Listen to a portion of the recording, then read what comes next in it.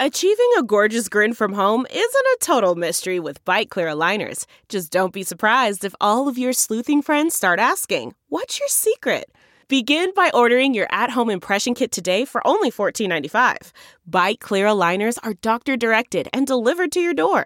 Treatment costs thousands less than braces. Plus, they offer flexible financing, accept eligible insurance, and you can pay with your HSA FSA. Get 80% off your impression kit when you use code WONDERY at Byte.com. That's BYTE.com. Start your confidence journey today with Byte.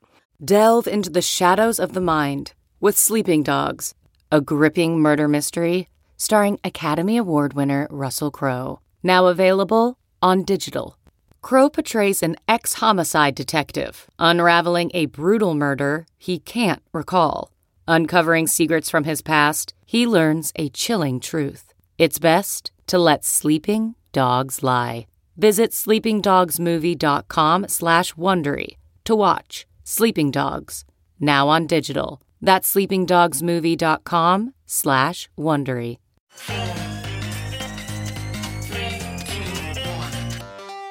Welcome back to The Breakdown with me, NLW. It's a daily podcast on macro, Bitcoin, and the big picture power shifts remaking our world. The Breakdown is sponsored by Nexo.io, Casper, and Nem, and produced and distributed by CoinDesk. What's going on, guys? It is Sunday, March 31st, and that means it's time for Long Reads Sunday. The origin story of Bitcoin is legendary at this point. So many of us have imagined this moment where Satoshi presses send on that email, letting the cypherpunks mailing list know about this new invention of his, then watching that thing grow and grow and grow into something that is bigger than him, bigger than the cypherpunks, bigger than anything anyone could have imagined.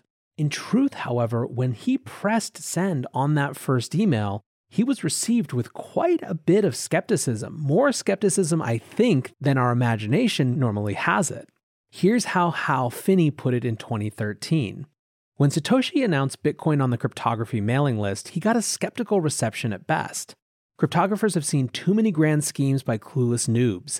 They tend to have a knee-jerk reaction. Indeed, the exception to that was, in fact, Hal Finney. Hal was the second developer hired for Phil Zimmerman's PGP Corporation, which was one of the most important companies in the early history of encryption, PGP of course standing for Pretty Good Privacy. Hal began corresponding with Satoshi and in fact became the first person ever to receive a Bitcoin transaction. On January 10th, 2009, he tweeted the famous two-word tweet, "Running Bitcoin." The excellent Documenting Bitcoin account on Friday shared a post of Hal's from March 19th, 2013, 8 years ago exactly. The post is called Bitcoin and Me, and in honor of the anniversary, I thought it would be great to read it here. I thought I'd write about the last 4 years, an eventful time for Bitcoin and me. For those who don't know me, I'm Hal Finney. I got my start in crypto working on an early version of PGP, working closely with Phil Zimmerman. When Phil decided to start PGP Corporation, I was one of the first hires. I would work on PGP until my retirement. At the same time, I got involved with the cypherpunks. I ran the first cryptographically based anonymous remailer, among other activities. Fast forward to late 2008 and the announcement of Bitcoin. I've noticed that cryptographic graybeards, I was in my mid-50s, tend to get cynical. I was more idealistic. I've always loved crypto, the mystery and the paradox of it. When Satoshi announced Bitcoin on the cryptography mailing list, he got a skeptical reaction at best. Cryptographers have seen too many grand schemes by clueless noobs. They tend to have a knee-jerk reaction. I was more positive. I had long been interested in cryptographic payment schemes. Plus, I was lucky enough to meet and extensively correspond with both Wei Dai and Nick Szabo, generally acknowledged to have created ideas that would be realized with Bitcoin. I had made an attempt to create my own proof-of-work-based currency called RPOW, so I found Bitcoin fascinating. When Satoshi announced the first release of the software, I grabbed it right away. I think I was the first person besides Satoshi to run Bitcoin. I mined block 70-something, and I was the recipient of the first Bitcoin transaction when Satoshi sent 10 coins to me as a test. I carried on an email conversation with Satoshi over the next few days, mostly me reporting bugs and him fixing them. Looking for the best way to unlock your crypto's liquidity? Nexo.io is exactly what you need. Borrow against your digital assets at just 5.9% APR. Earn passive income with yields of up to 12%. And swap between more than 75 market pairs with the instant Nexo exchange. try the Nexo Wallet app to get the whole 360 degrees of crypto banking. Get started at nexo.io. Until now, blockchain technology has been a series of compromises. No Layer 1 protocol exists in the market that supports everything enterprises, developers, and consumers need from decentralized applications. Meet Casper.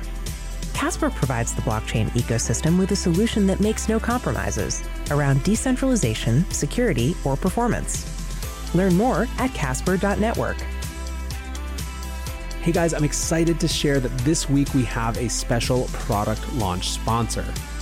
Symbol, the next-gen public blockchain from NEM, is here. Symbol from NEM is the connector between blockchain and business. It boasts enterprise-grade security and programmability, bringing cutting-edge technical features to projects at the heart of the new economy. Symbol from NEM is built to be interoperable.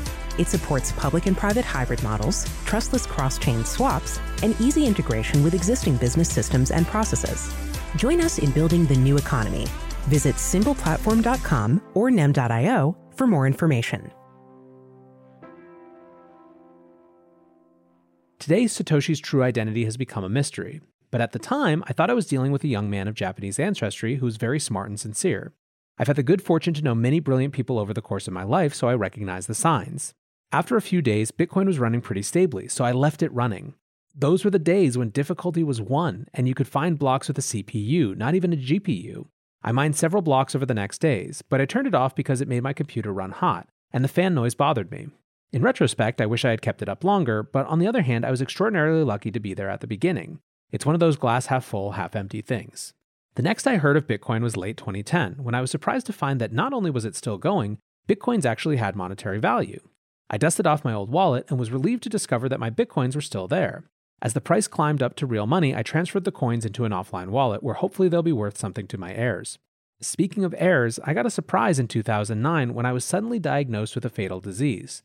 I was in the best shape of my life at the start of that year. I'd lost a lot of weight and taken up distance running. I'd run several half marathons and I was starting to train for a full marathon. I worked my way up to 20-plus mile runs and I thought I was all set. That's when everything went wrong. My body began to fail. I slurred my speech, lost strength in my hands, and my legs were slow to recover.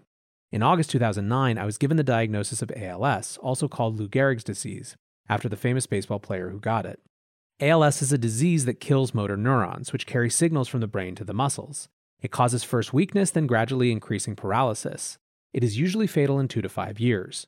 My symptoms were mild at first and I continued to work, but fatigue and voice problems forced me to retire in early 2011.